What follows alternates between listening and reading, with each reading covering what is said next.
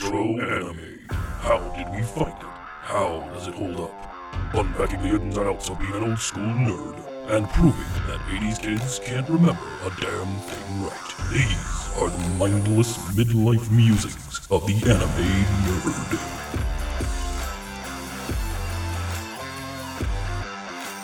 Welcome to Mindless Midlife Musings of the Anime Nerd. I'm Rick, and I'm joined by the rest of our panel, Annette, Brian, and Vic, with our special returning guest, Andrea. How's it going, everyone? Hello. How's it going? What up? All is well. Well, in this episode, we take a trip into a world of imagination and wonder, with furry beasts, spirits of soot, and a big fucking cat. Today, we're talking My Neighbor Totoro. I'm sorry. Hey.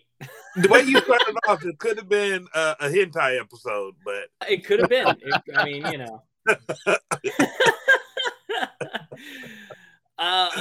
Like as hard as we've gone, right? Like we've watched a lot of anime on this show, and as many episodes as we've done, this is the most antithetical to the themes of anime we've been watching since we started the show.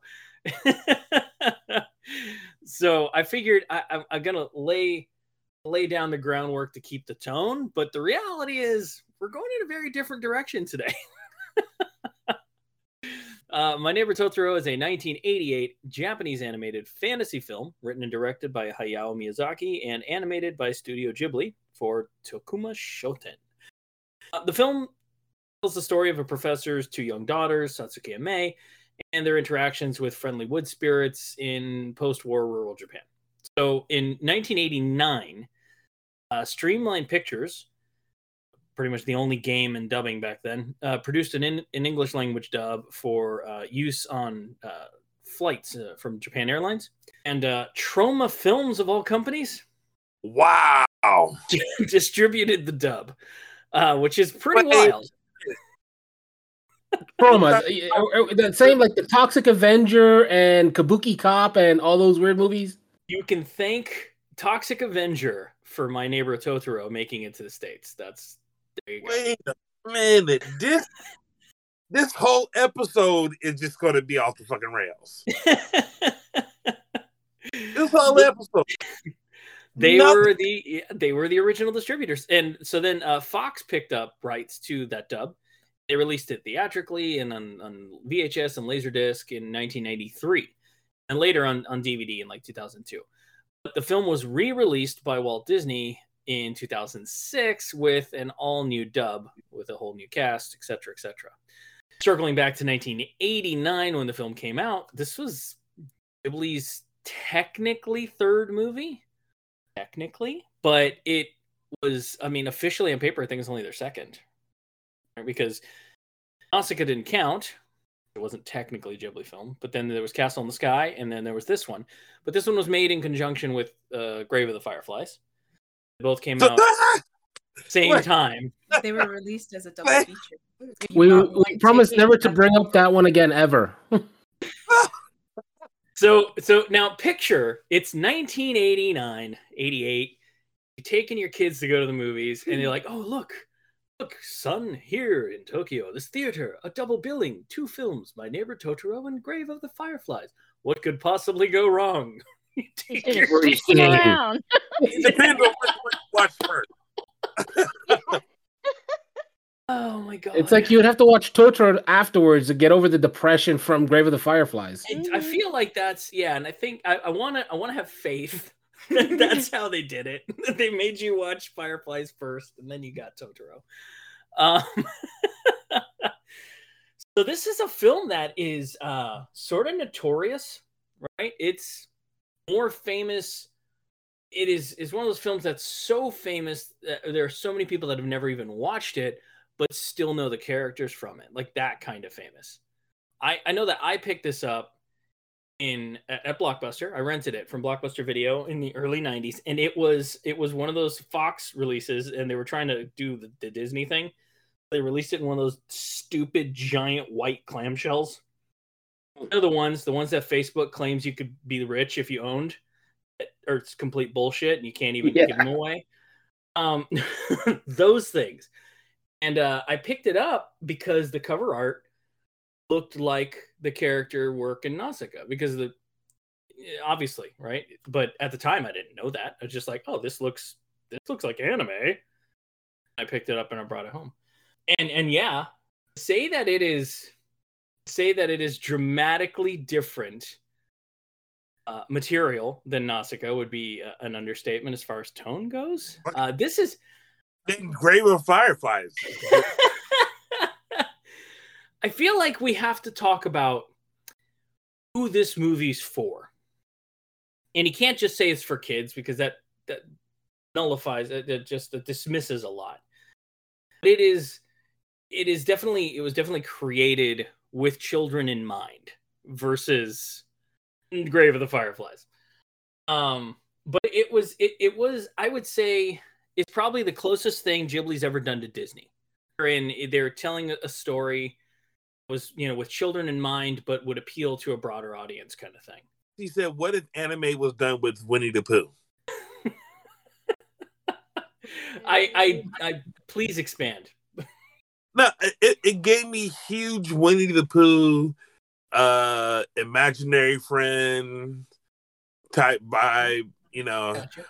I guess the only thing different would have been the real world consequences if the friends did not act accordingly, Right. Totoro, I need you to help me find May. I don't know what the fuck you talking about. Now we're talking Grave of the Fireflies. So this film is I see what you're saying there. It does hold some of that in here, right? There's some of that isn't it kind of real. This definitely, sorry, I'm trying to whittle this down to sound bites, even though I know we've got an hour to talk about it. But what this film kind of does is capture that essence of childlike innocence perfectly. It's experiencing the world through a child's wonder. And that's kind of how I feel about the movie. When I watch it, that's how I experience the movie. Which, again, is a dramatic change of pace for us, since we're usually used to talking about cyborgs and demons and stuff. But, hey. It even treated it with the border of prepubescent, that level of, I'm a kid, but I'm about to become a teenager, Yeah. Yeah. It felt a lot like Sasuke? Huh? Satsuki, the older sister. I'm gonna say Sasuke Ui. That. Yeah, that's. You'll get it down one day, Brian. Perfect translation. Nailed it. And the discount. Got Totoro. Right. All right. Hey, you know what? Andrea brings up a good point. Let's start with this. So, all right, this is a film that has a fuck ton of mindless midlife musings. Right? There are so many rabbit holes you can go down with this film. Just the sheer amount of information that is, pertains to this world that isn't in the film is immense. And I'm not talking about manga or a series spinoff or any of that. There's none of that. It's just so much conceptual world building went into this that didn't even make it into the movie. So we found just a fuck ton of information about this. One of the things that I never found out was that Totoro isn't even the motherfucker's name. Just what she called him. Mm-hmm. That was fun for me. Apparently she couldn't pronounce. Well, so apparently it's supposed to be Totoro, which is supposed to mean troll. And she gets it from a little kid's book that she's reading. And so she tells Sasuke that she met a Totoro. And she's like, you mean a Totoro? From your books? And she's like, no, his name is Totoro. And allegedly that's how he got his name, his true name. But in the movie, you just see it as him saying, Totoro. And she's like, Totoro? He's like, yeah, sure. Yeah, let's go. Yeah, why that. not? Why not? Yeah, sure. Knowing that and watching the movie, you can sort of see oh, for fuck's sake, fine, I'm Totoro. Whatever. There's this his temperament. He was busy trying to sleep.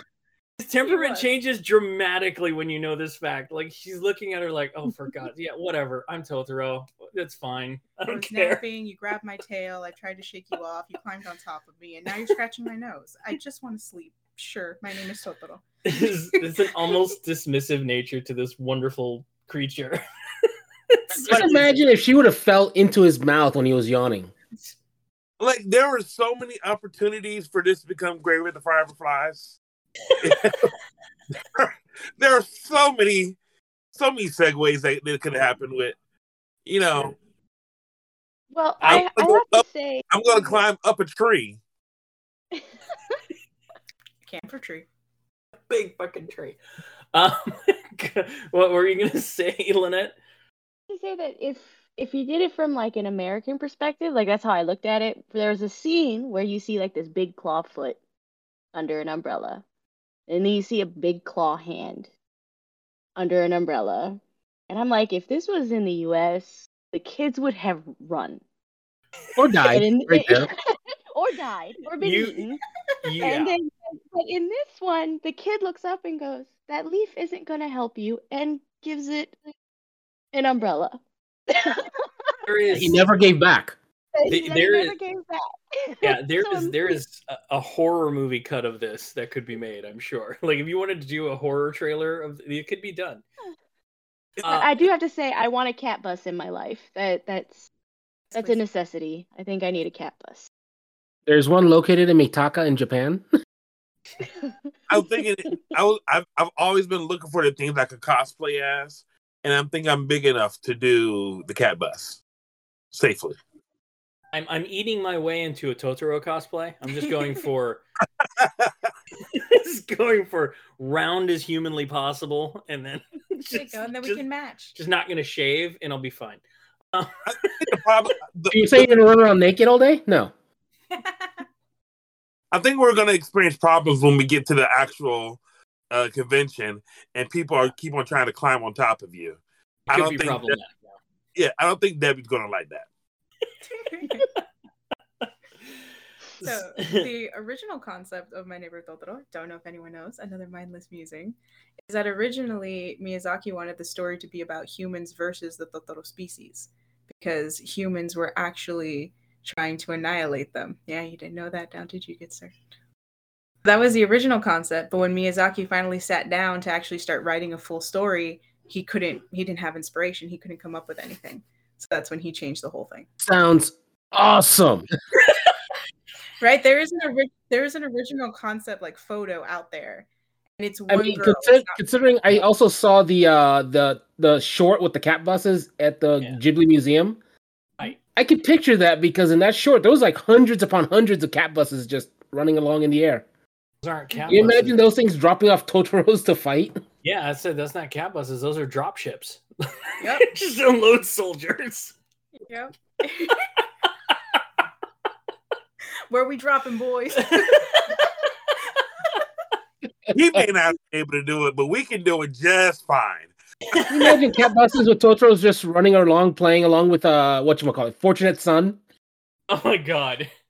I need that in my life. Instead of an orbital beam cannon, is the orbital acorn cannon?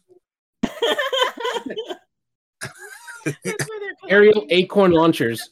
So there's like a what's that, Pompaco, where like the animals sort of uprise against the the humans. So I mean, it kind of feels like he was able to take that idea in a different way. Yeah, exactly. It shows it in different ways, but that was the original idea, and it didn't last very long. But he did one concept art for it. Then when he sat down to actually write the story, couldn't come up with anything. There you go. We have writer's block to thank for this child-friendly version. I think if they pulled it off, this would have been a completely different show. Yep. Yeah, no, without a doubt. To say this movie is influential would be an understatement. It is. It has. Hold on, damn it! What? Now that I think about it, he did pull it off. It's called Nausicaa.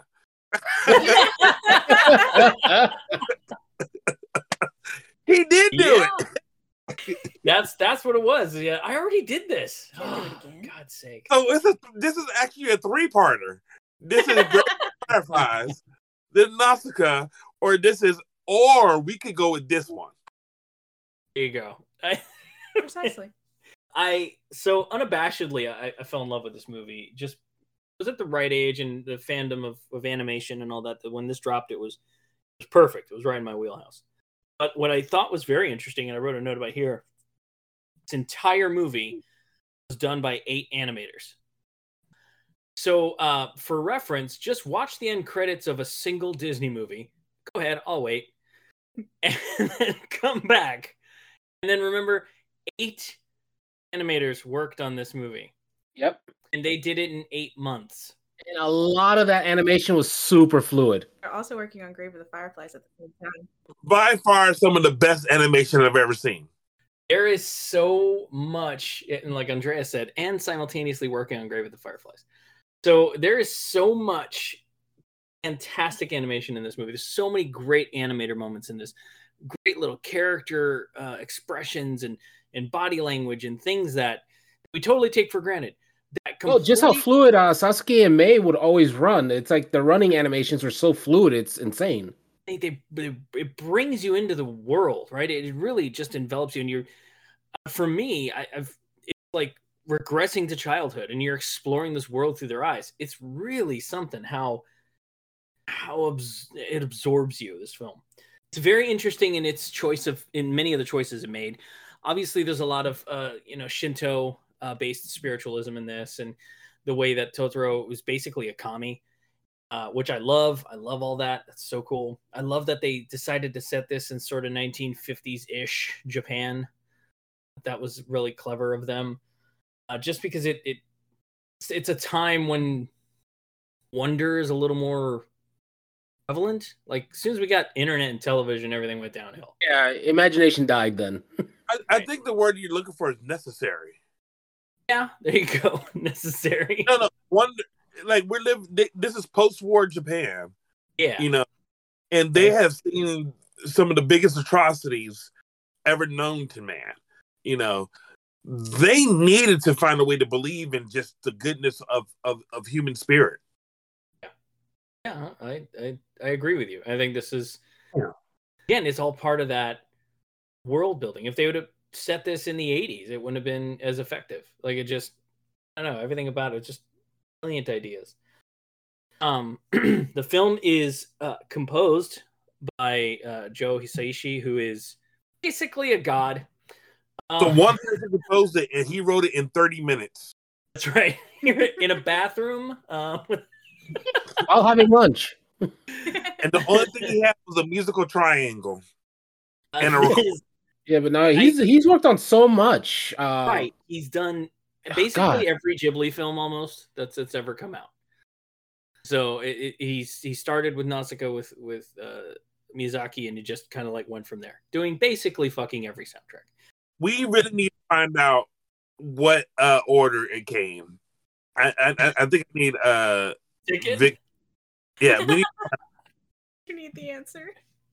Yeah, because you're trying to know if they're setting them up to kill themselves or setting them up to give them hope.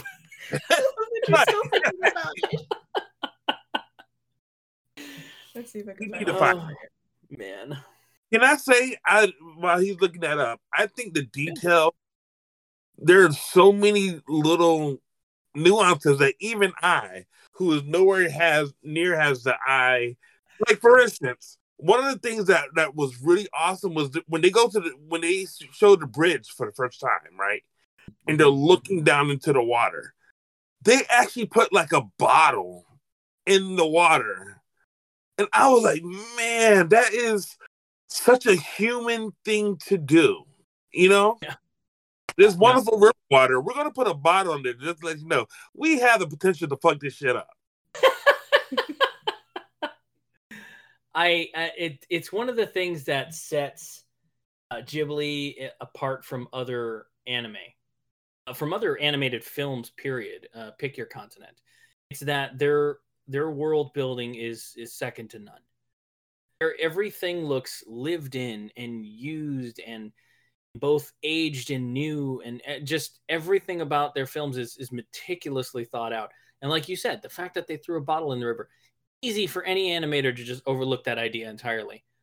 somebody on staff was like, to look more lived in, this should have that. And it goes to the whole fucking thing. The house itself is the rotted wood. Oh my God. Amazing. So much so that they recreated it as a tourist attraction in Japan. You can visit their house. It's rotted wood and all. Like down the posts are rotted away. Like amazing. When you're looking at I can honestly say after seeing 3, I'm gonna go ahead and say this is my first time watching Totoro. Bravo. Welcome. But after experiencing 3 films from Ghibli, I can honestly say that the same way we revere some of the artists, like the guy who did Maddox 1, and we were geeking over the fact that he did the technical overlays, or we're looking at Gunbuster or anything mech design, and we're talking about the amount of details that they put in there. The same could be said with Ghibli and their devotion to just fucking nature. Yeah. It's astounding. And I can honestly say, damn, do I need to wait to give you my final thoughts? You yes. said it eloquently. My note is not that eloquent at all. I just said I love the environments so much. And it's because I knew that would be a jumping off point for me. Yeah, man, I fucking love the environments in this movie. Everything from the dad's desk, it's like papers and books scattered everywhere, to he just moved in and he's like, we're gonna fuck this whole shit up. I mean, all of it. The tile work in their bathroom, how some of the tile are cracked, and some of the just that kind of commitment to world building is why they're considered the greats. Mm-hmm. It's so much that. I actually felt like I was experiencing what rural life in Japan would be like. Like the whole, it's a rice planting day, so there's no school. So instead of a teacher work day, it's actually a student work day. Yeah, it made me want to move to rural Japan. So, wait, too far. Well, luckily, the rain was a little too offensive for me. His goal was to bring bits and pieces of all over Japan that he had seen and draw it and create kind of like his own little world to show you. Every image and picture and the landscape and everything is bits that he's seen all over Japan, just mixing them all together of his favorite parts. So it's a fucking tourist video. Yeah, it's a tourist. It's a tourism video. So there you go. Video. Also, I have your answer. Oh, we have the answer on the billing. On the billing. So yes, I've seen a few too. Yeah. Allegedly, My Neighbor Totoro was first, and then they showed Grave of the Fireflies, and apparently that was so bad. It was such a bad decision because everyone took off. No, they were unable to finish Grave of the Fireflies. Oh my god! Yeah, that's what I just saw. No. So eventually, they did swap them, but it didn't do as well. That hurt them. Oh no, that was a bad move. They made you happy, and then they just killed all happiness. It just everyone's sitting in the theater all nice and happy, and then your 6-year-old next to you is now crying at Grave of the Fireflies, and now your entire week is ruined. And now they're petrified of little candy tins because they think they're. Rip. Like it matters. Our company's going out of business soon.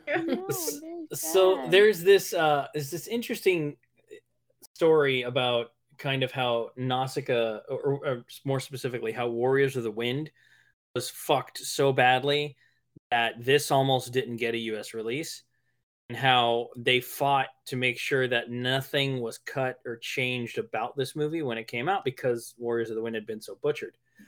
Because of that, I appreciate that. I love that they did that because it means that the version I saw, the streamlined dub back in early 90s, was the whole movie, and I never had to worry about not seeing a full version of it. But also, I appreciated it because there were things about it that represent Japanese culture and stuff that were new to me.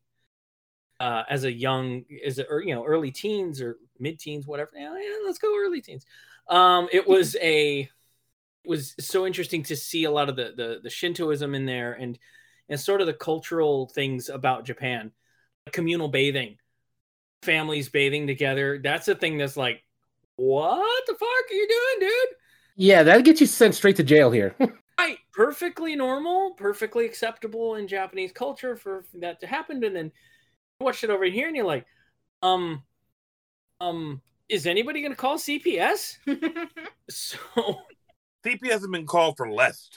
yeah, right, right, and sort of that, just the like you said, Andrea, sort of the all the bits and pieces of rural Japan that made up this tapestry of tourism here.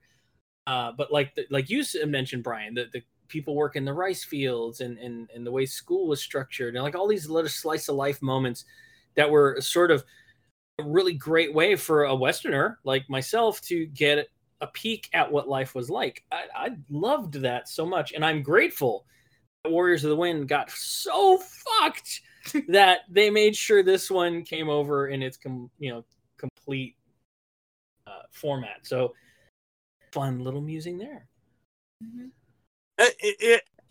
Something has to be said between get out of your own way and everything. Matter of fact, we mentioned our last conversation when we were talking about how true Alita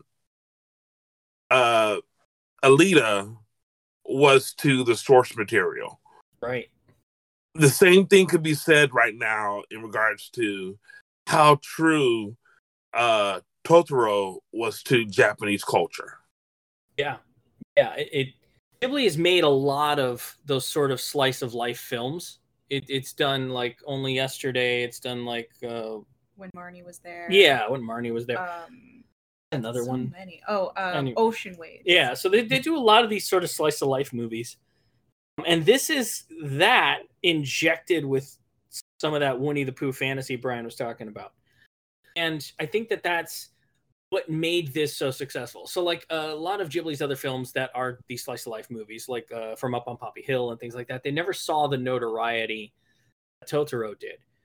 So it's like they took the idea of this slice of life, living, these two girls coming to terms with a sick mother, et cetera, and then they injected it with this whimsy of fantasy, and it made all the difference in the world.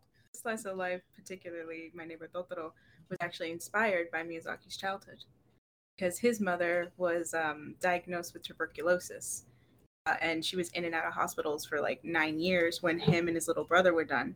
In fact, he even said himself that if he made the characters, the children, boys, he wouldn't have been able to make it because it hit way too close to home for him.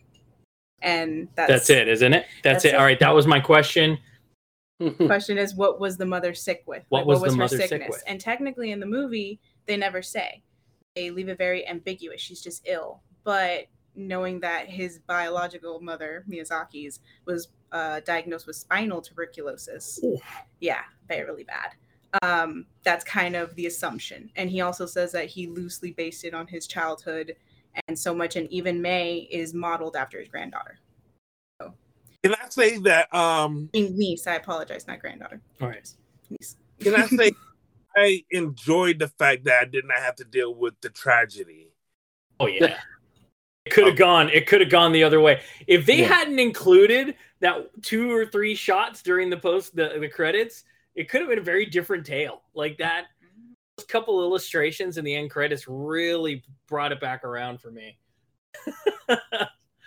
It was without a doubt, brought brevity to the end. I'm like, oh, she made it home, and then you're like crying, like she made it home. She can't sleep in her bed. Which, just fortunately enough, happened with Miyazaki. His mom. Oh, well, you're just bringing all the good news today. For the double billing thing, that shit's horrible. I bring the truth. One of the we're jumping around a lot. I wrote a lot of notes down, but I kind of wanted to jump a little bit about one of the things that makes this movie really, really great, in my opinion, isn't even Totoro or any of the other fantasy characters like Cat Bus. It's simply how well they wrote the kids.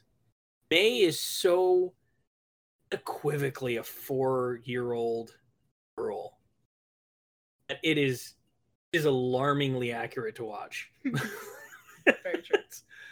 Not only that, but Sashamawukui. Sasuke. Yeah, Satsuke. That's just how they say it. We'll get it eventually. Satsuke. So Sashimo. Yeah. So I've been watching a lot of MasterChef Junior, and she has a lot of the same energy that you see in these 8 to 12-year-olds as well. You know, whatever they're doing, there's a level of excellence that they're all trying to achieve. You know, I thought that Sashimo was so good. Like, I actually had a note that May, when I compared the two girls, May is a childhood equivalent of "fuck what you heard, I'm all about it."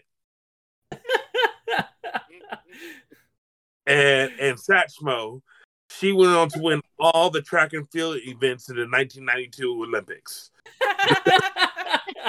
She was running her ass off.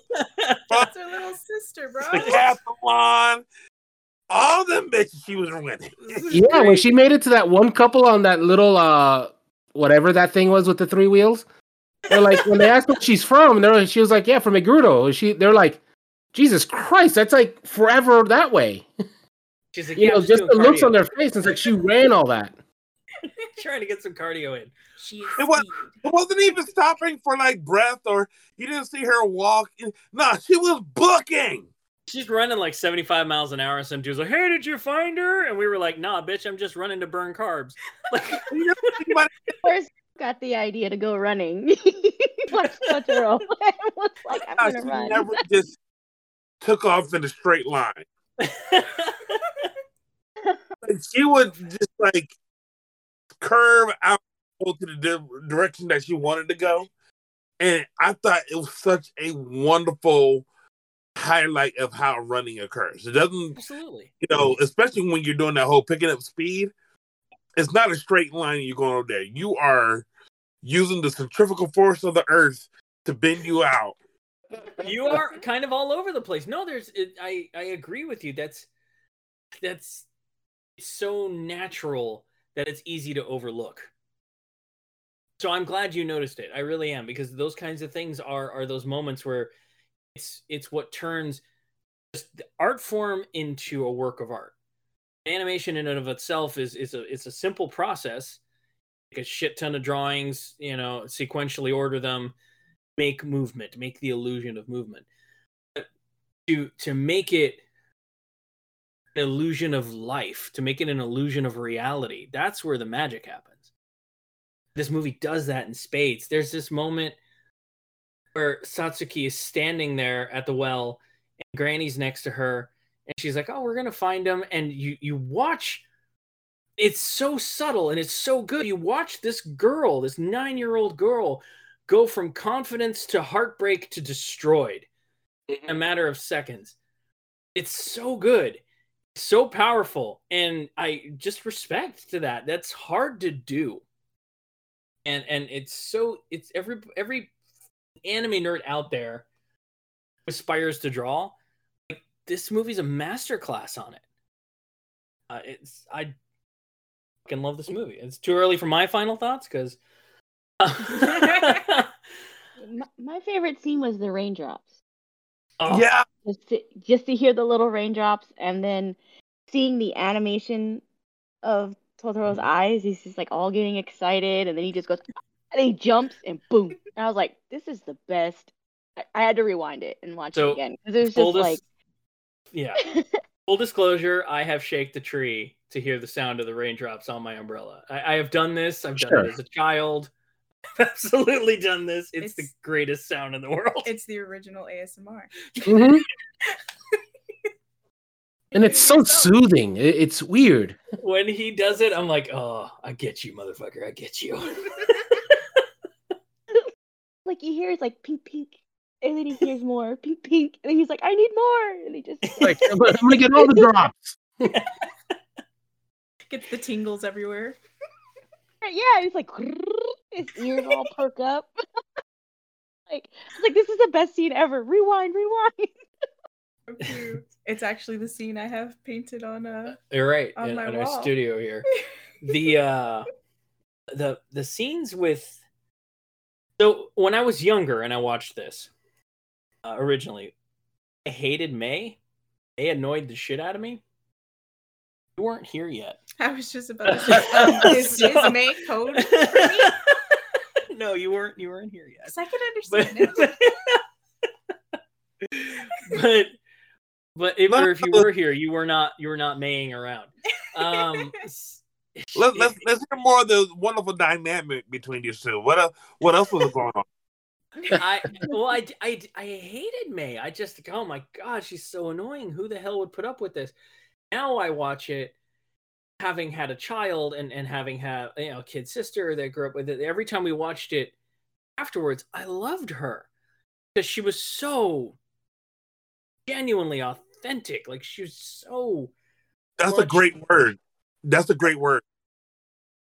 Authentic. She was willing to stare down a crack in a wall for a dust bunny. I mean, that's just... oh my god! And then she poked the hole in the wall. And that girl caught a dust bunny. I even wrote the note. I said, May didn't catch a dust bunny. She fucking obliterated it. Yeah, she. Yeah, first she goes, and then she went.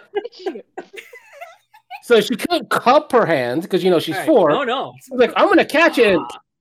And it's like, oh, there's guts all over my hand. And it's such a great scene where she's running and she sees Granny and she's like, oh shit, and she like backs up and like, I'm gonna go around, and she like, to avoid the woman, the stranger, like go around and still get to her sister and have with their hands clasped the entire. It's so good. It's so fucking good. I love this movie.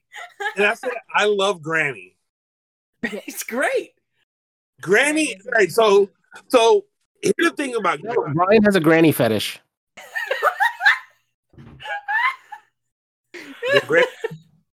Them granny draws it different. Brian, please explain what's so great about Granny. I want to hear this. Oh no, we're going down a whole different mindless musing now. No, I think we can. No. I try to keep it wholesome. This motherfucker decided to choose violence. Nah. We're talking about grandma draws. We're talking about bloomers and the things it does to us. You did this. Can we not? Can we just? It's family friendly, y'all. Can we just circle back?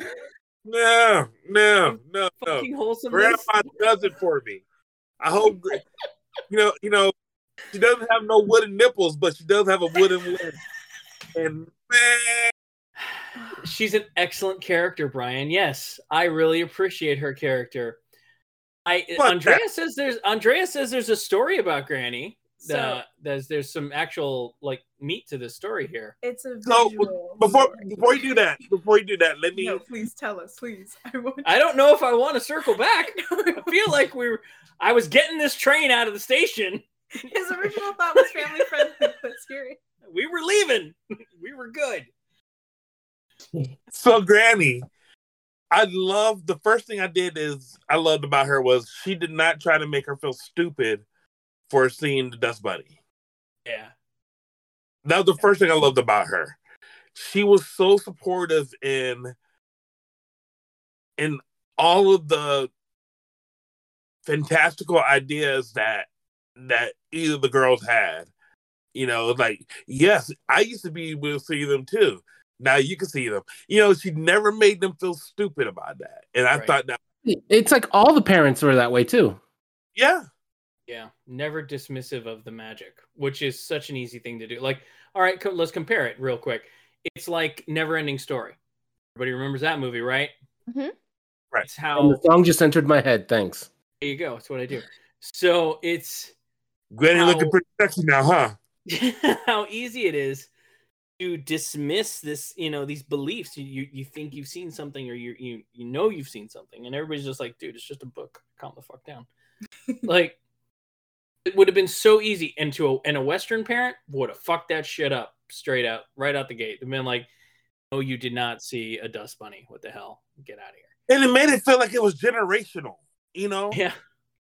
It made it feel like this is something. Yes, I have seen these as well. If anything, it felt more like a Native American totem as opposed to just something that could have been easily dismissed. I have so much respect for her for that. Another thing that I loved about Granny was when she's breaking the corn, right? She just snaps the stalk like a fucking G. But again, that's something she has. You could tell her hands would have been calloused. Oh yeah.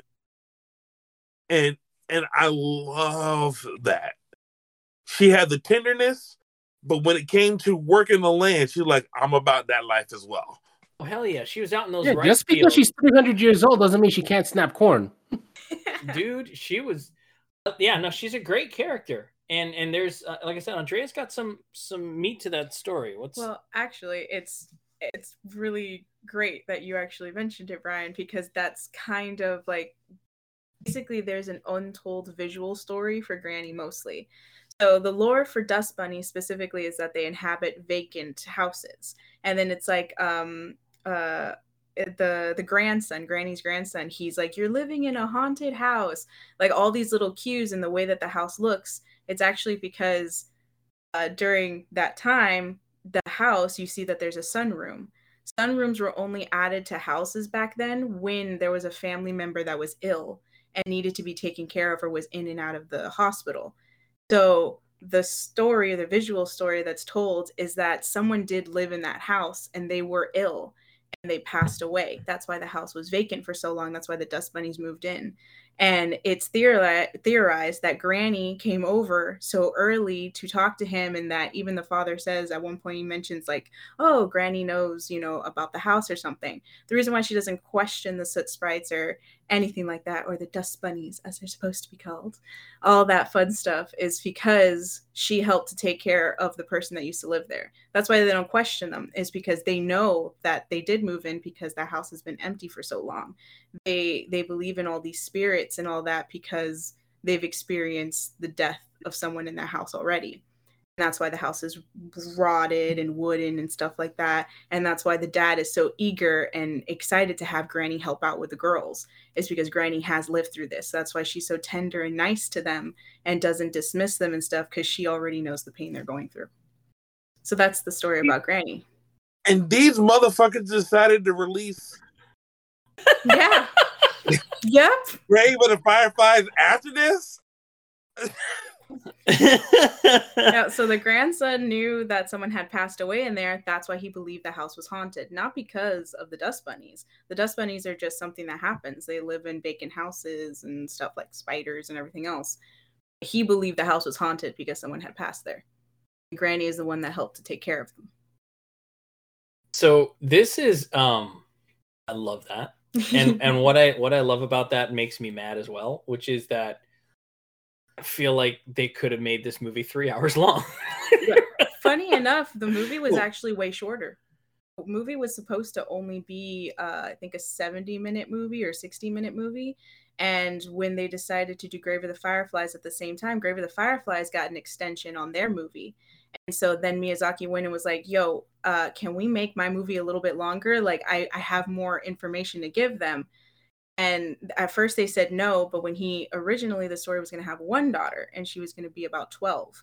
When he split it to 2 girls, he's like, well, I have so many characters now. I need to give them more meat on their bones because I need to explain the dynamics between the sisters. And they approved that. So the movie originally was even supposed to be of malnutrition. Yeah. So originally the movie was even supposed to be shorter, which means we would have got less. See, there's so much lore and backstory to this movie. This is one of those rare anime where there's so much more material than what we were given, and it's rare. I mean, usually like with Disney, you get access to conceptual art of a project or things like that. And the same is true for this story, but there's so much there that could have been a whole other hour. Oh yeah, that's why there's so much stuff for this. There's documentaries and stuff. After experiencing both Grave and Totoro, I can say now it is actually, I don't want to use the word raise the bar for what I'm expecting from Studio Ghibli, but I can say that they are masters of the emotions they want you of making sure that the emotions that they want you to feel. Oh, by the end of the movie, you're going to feel this one. If you want to kill yourself, go ahead and watch Grave with the Fireflies. If you Wonderment, Totoro's your jam. Yeah, I love that. I love that, and I can't wait. Yeah, no, it's. I could probably go on and on about that. I have notes that I didn't even touch on. I am presently sitting in my May cosplay. That's how much I love this thing. Yeah, this. I mean, it's a mural in the studio to Totoro. We have Totoro plush everywhere, and that's the effect this movie had on everybody. Not just Western audiences, Eastern audiences. They've adopted and adore this story. It's their Mickey Mouse, right? Like more than that, like they revere, like a lot of Westerners here, we think of Mickey Mouse and we think of consumerism and Disneyland and bullshit. Over there, Totoro's revered. He's like a fucking kami. Like you put some respect on Totoro. Like it's just, and it's really cool to experience. Which one do you think would be more famous, Totoro or Pikachu? Pikachu is more famous. Totoro is more loved. Because Pikachu's made it. Pikachu left Japan. Pikachu belongs to the fucking world now, right? Pokemon's fucking everywhere, but Totoro is revered. Totoro's obviously 1,000 times better character, but Totoro is more beloved. Like everybody knows Pokemon, you may love or hate it. The people that know Totoro, it's a higher bar. Like those people revere that character. So I'd say Totoro is more loved, but Pikachu is more known. I think we can say that on top of that is, as much as you see My Neighbor Totoro, this story really is not really much about Totoro as much as it is about the girls. That is 1,000% true. Yeah, she's Totoro doesn't even make an appearance for the first 40 minutes of this damn movie. And to the point where it felt like, how we talk about the term exposition, right? Where we get huge information dumps. They didn't do no exposition in this movie. No, none. No, you're just sucked into that world and you're experiencing it the way they are. And like pre-war Japan, 2 girls. None of that. There is just straight girls are driving the countryside and hiding from the cops. Yeah, hiding from the cops. I didn't understand that one. Because they were in the bed of the truck without seatbelts on, man. I mean, well, admittedly, it's the 50s. Seatbelts didn't exist, but maybe they're just not allowed to ride in the bed of the truck. I don't know. That's kind of the way I interpreted it, but I know that's a very Western thing. It's like, oh, they're not allowed in the bed of the pickup. They're hiding from the cop. So you see so much. I think what the one complaint that I have about it is that they had spent so much time world building, that when it finally got to conflict, the conflict had to be resolved quicker than I would have liked, especially in regards to them having to go to Totoro and Totoro having to be the one to help save May. And even then, Totoro wasn't the one to save May. It was the cat bus. Totoro called them a cat Uber and was like, get your sister. It was. So it felt like they said, "Oh, we've done so much world building. Oh shit, we still have a story. We gotta have conflict. Shit." Yeah, and apparently, cat buses have built-in May GPSs, May positioning systems. I think that's. I agree with you, Brian. It is resolved too quickly and without any real interaction or interference from Totoro. But I think at the same time, that's the point, right? Because it's not his story, right? It's Mei and Satsuki's. It's about their relationship. So him being the Deus Ex Machina that could have came in and fixed it all would have diminished their sort of slice of life moments. I mean, he did ultimately help, like summoning her an Uber. But if he would have just been like, "I'm gonna part the trees and bring you," like there's so much they could have done with it, but by not doing it, they made the smarter choice of keeping the story smaller. That's sort of how I interpreted it. Here's the reason why I bring that up. All right. Whenever you deal with some type of imaginary character, right? They somehow show you the real world effects of that person, of what truly transpired, during this action. So what you saw a big ass giant? No, you didn't. You actually went over there and subconsciously you went and you took all the acorns over there. They show that one time in Totoro, and that's when they're looking for Mei the first time Satchmo gets home from school. Yeah, and they like go through the shrubbery in the forest. All right, so that one time they show that, but when we're talking about at the end of the movie, no, they didn't. They let you completely believe in the fantasy of the cat bus bringing her to Mei. So there's a build up to that. Right? You're right in that when Mei finds Totoro for the first time, it can very easily be dismissed as imagination. Like she imagined it. Right. She wakes up in the brush. But then a little bit later on, there's the tree growing scene where they plant the seeds that they got from Totoro, and then overnight they wake up, they go out, and then they will the trees to life. It becomes this giant camphor tree, and then they go out and they ride the top and have a great time, and then they wake up the next morning and there's no giant camphor tree, but the trees did sprout. There's now sprouts in the ground, and it's great thing where Satsuki's like, it was all a dream, and then Mei's like, but it wasn't a dream, and she's like, but it was all a dream, but it wasn't a dream, because it was both. Right? It was a dream, but there were real world effects in their dream. It was a barren field. The next day they had little sprouts. So that was sort of the hint of like, this can have an effect. I don't know if it was you can have an effect if you believe, kind of I believe in fairies thing, but it definitely progressed, right? Because by the end, they legit rode a fucking cat bus and dropped off some corn. There's no question about it.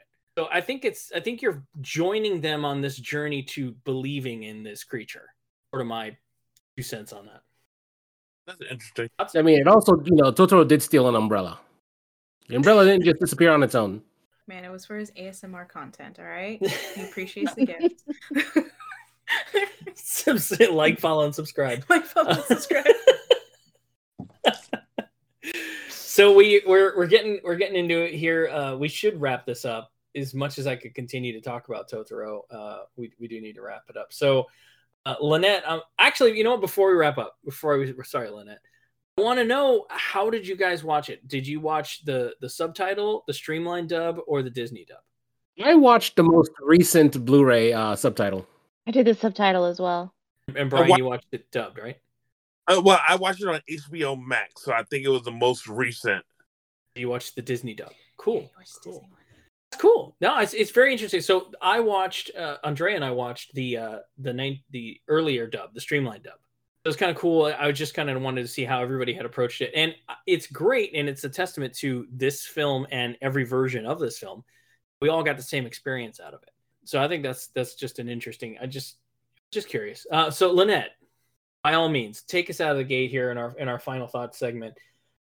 What do you think of My Neighbor Totoro? I loved it. I'm with Brian. This is the first time I've seen it. I've seen trailers for it.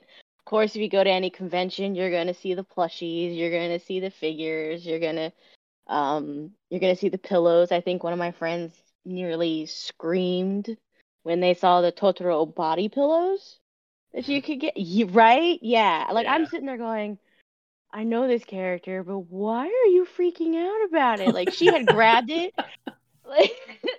She had grabbed the show pillow and almost didn't give it back to the, to the person. Like the lady had to do like a hostage negotiation. Like here, you can have this pillow.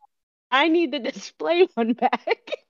So I thought it was the most adorable thing to see. Is that she's just like and just walking around. And then finally watching it, I got to enjoy. I got to see why she had like a little freak out about Totoro, because I'm telling you, the raindrop scene, I was like, he is my favorite. I'm gonna rewind that, and I could watch that, just that scene, over and over again. But I did enjoy the world building. Like I didn't know that you had to first add water to the water pump before you can pump water out of the water pump. 1, 2, 1, 2. So I was like, I have to pull out the golden boy. I was like, so educational. You're just pulling all this stuff. I'm with you. So that, to me, I was gonna say, if you haven't watched it, watch it. It doesn't matter what version you watch it in. You just gotta watch it. Just don't watch Grave of the Fireflies after. For the love of God. Before. Or in the same week. Just, It's a special occasion film. Special occasion. What, 3 months to do that? So, all right, Vic, why don't you go ahead and tell us your thoughts on My Neighbor Totoro? Okay, so I actually didn't watch it throughout the 90s. And I didn't watch it throughout the early 2000s either. It wasn't until I took my first trip to Japan when I went to the Ghibli Museum. And I saw the Cat Bus short. And I was like, okay, I suppose I should actually watch this when I get back. Which I did. And I was like, okay, yeah, it's cute and adorable. And definitely should be watched right after Grave of the Fireflies. Absolutely. But what's nice about it is that it's something you could just relax and watch and just enjoy the fantasy aspect of it. It's just so soothing to watch. It's like a feel good movie overall. It's like a morning cup of coffee. Yeah. I get it. A great little cafecito first thing in the morning. Perfect. There you go. Qué rico. Yeah. Brian, go ahead, buddy. Talk to me about Totoro. I have multiple things I need to say about this. So the first thing I need to talk about is grandma's bloomers. Let's not. Please let's not. The second thing I need to say about it is that I watched it today. Today was the day I was watching it, and it was blessed because of the fact that my son had came to visit me from Virginia, and it was a surprise. So I was sitting in my bedroom watching it, and he walked in, and he was just telling something to me. And he looked at me. He says, "Oh, you watching Totoro?" And I was like, "Yeah." He said, "I was like, have you seen it before?" He said, "Yeah, I've seen all of Studio Ghibli." Oh, snap. Man, I gotta tell you, as a father, I have watched a lot of anime, and one of the things that you said in the very beginning, Rick, was that this is a completely different tone from most of the things that we have watched. And I fell in love with this tone.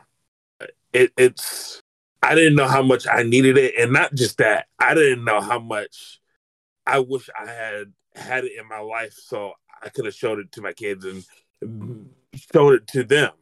So I'm not just saying that we need to watch it. I'm saying that this is something that you need to expose your children to as well. The final thing I was going to say about it is that we don't accept cultures the way we should in the world. And if you allow yourself to not try to make this what you want it to be, but to just accept it for what you're currently looking at, it's a much better experience. It's easy to get hung up on the father bathing with the daughters. You could easily have made the argument for that, but it could have been days of Twitter outrage, like without a doubt. But there's something that's there in terms of the love and just the care that he had for his daughters, man, just imagine the women that they grew up to be. If you just take it from there, the positive examples of manhood that they were surrounded by. You know, he wasn't too proud. He wasn't. He cared for his wife. He cared for them. He did the hard things. There are so many lessons of manhood that the father that we really should give him some credit for, and I applaud him for that. And I can honestly say that just from what I'm seeing now, I cannot wait to watch more Ghibli, and I can see myself watching Ghibli with the same vigor that I did Golden Boy or Gunbuster or Super Dimensional Fortress Macross. They've earned my respect. I just had to point that out.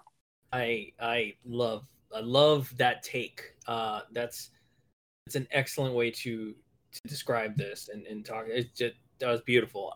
Mine's gonna suck. So let's go to Andrea. Andrea, you two have to follow that up. Who wants to follow that? So Andrea, by all means. I'm glad I went first.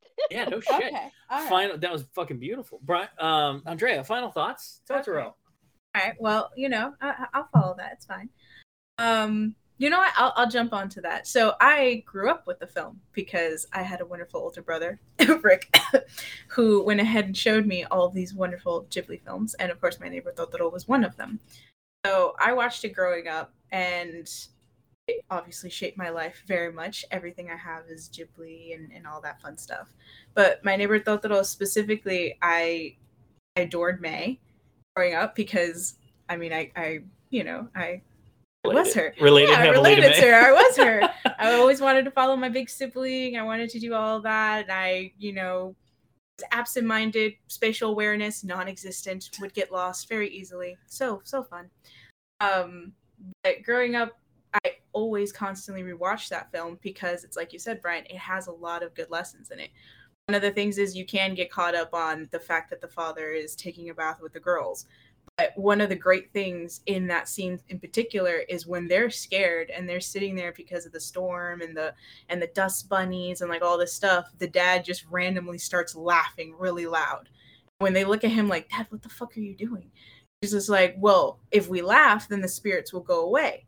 So do you want to stay in like a haunted house or do you want to laugh and make the spirits go away? And they all just started laughing and he was, making the tub a mess and like all this stuff. And as they're laughing, all the soot spirits leave. And that in and of itself is a good lesson of like, when you're scared, when things are really bad, you could either sit there and be scared and live in that negativity, or you could just laugh, just make a joke, just try and find the good parts, stop looking at the scary storm and just realize, oh my God, this is the first time, I'm taking a bath in my new house and this is my new house and it's a new adventure. Oh my God, this is going to be great. And you kind of do that. So My Neighbor Totoro, that's what it reminded me a lot of, is like, this story is not a good, happy story in a sense of like their mom is in the hospital. It's a lot of hardships. The dad's overworked to the point that, Satsuki has to basically take over the responsibilities of cooking, making lunch, taking care of her little sister, like all these regular heartaches and chores or errands or whatever that we all deal with. But at the same time, it's mystical and it's happy and they have a good dynamic and, they have the neighborhood and all that stuff. It's nice to see that it's at the base of it just a regular everyday story, but happy because they choose to be happy. They pass on the lesson. And that's what I love about it. Damn, it's a great film, bro. That's really good. I just had to make sure people understand that the whole laughing for fear is a wonderful emotion to do that for. If you're aroused, maybe laughing's not the best thing. Definitely, yeah. You don't want to associate those two. Not, yeah. So I didn't know. I'm pretty sure they didn't cover that in Totoro. So This is your neighborhood Brian telling you. It's fatherly advice. Yeah. If you're aroused and you're with somebody, don't laugh at them. Laughing is the worst possible time. Yeah. I I do want to say before I get into it, Satsuki is fucking awesome. She's 10 years old and she was taking care of that house. She had taken on the responsibility of what it was to be the mom, right? She was cooking all the meals. She was getting dad ready to go to work. She was getting May ready for the day. She was fucking cooking meals. I can't get my 9-year-old son to make a goddamn sandwich, and she was cooking rice and like making bentos. Like, and I wanted one really badly. Fucking, she's amazing. Love that girl. Like, excellent character. Like, everybody in this is. So dive in right from there is that every character is great in this. Every character is relatable in their own right. Even Kanta, the neighborhood boy, who's got a crush on Satsuki, and he's afraid of the house at the same time, and he's intimidated by girls because he's never had any around him, and you can see that he's uncomfortable just being in their presence because he doesn't know what to do. Priority. Right? he did not know. He did not read their terms and conditions, so he wasn't gonna fuck with them. I agree with you. But he's also so great and endearing, and he gives up his umbrella because he's been raised right, and he's a gentleman.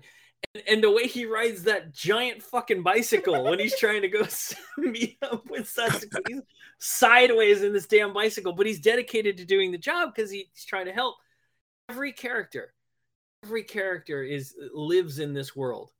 And every one of them is so well written and so thought out. It's such an inviting world, and to piggyback off of what Vic said, it's like a warm, inviting feeling to revisit this anime every time I watch it. And I've watched it a lot, and I never get tired of it. I always, at the end of this movie, you don't get a sense of huzzah, or you don't get a sense of dread. You get a sense of just a nice, soothing exhale. You just did meditation for an hour. I don't know how to describe the warmth that this movie gives me. And you just had a warm hug. Right. This movie's a warm fucking hug. And everybody should get a nice warm hug.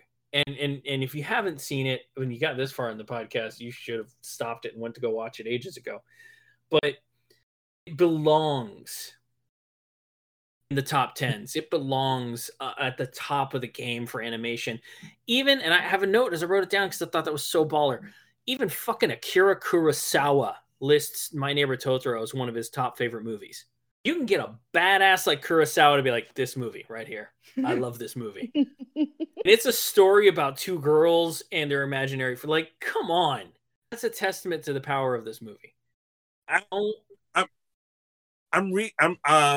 I'm reaching into the future, and I know that Andrea is going to be censoring a lot of this because, that's what she does. Yeah. And all I can hear is warm hug.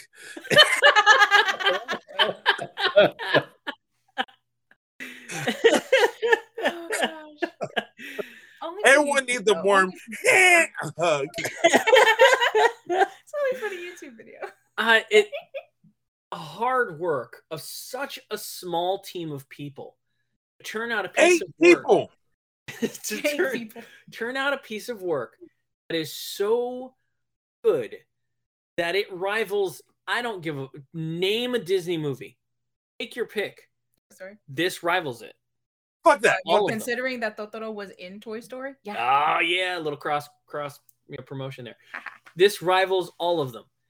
It may not rival them all for emotional roller coasters or anything, but it rivals them for the comfort and joy that it brings you. I would go so far as to say that against other anime, like for the amount of people that it took to write this, meanwhile, how many motherfuckers butchered Burn Up? You son of bitches. You tell the difference between. I think you mean 3x3 eyes. Yeah, 3x3 eyes. 3x3 eyes, or fucking Cool Devices. I mean, 8 people. This is the samurai of anime. I love it. Oh man! All right, I love it. All right, so just two more fun little mindless midlife musings. The Streamline dub version that I watched uses a lot of the same voice actors that Streamline uses, throughout history.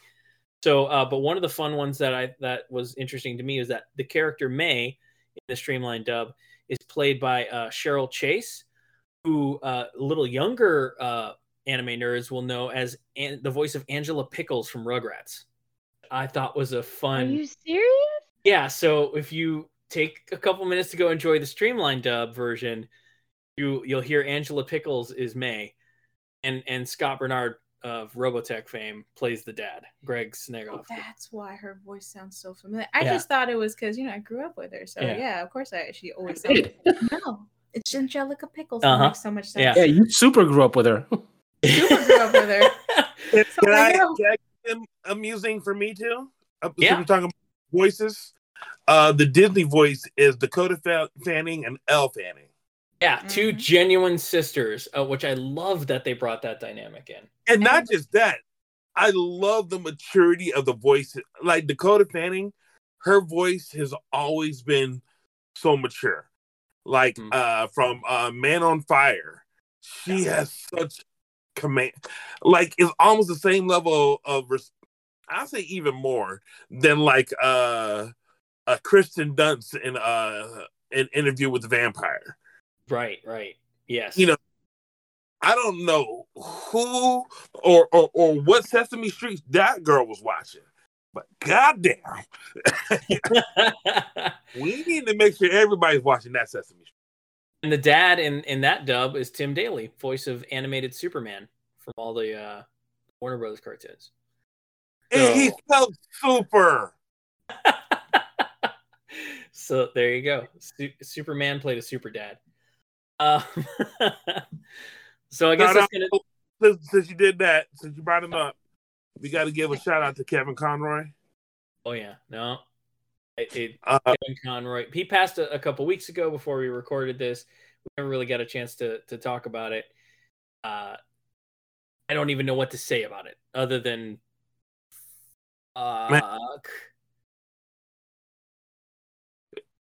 just say that we have been surrounded by some titans of voices we will never forget. We hear them all the time.